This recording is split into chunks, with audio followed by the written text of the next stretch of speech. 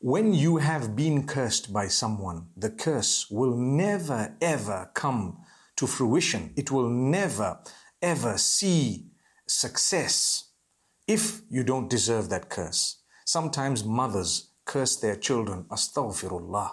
That is terrible. You should never curse your children, no matter what, because the curse will come back and rebound. It will get to you. That's what would happen.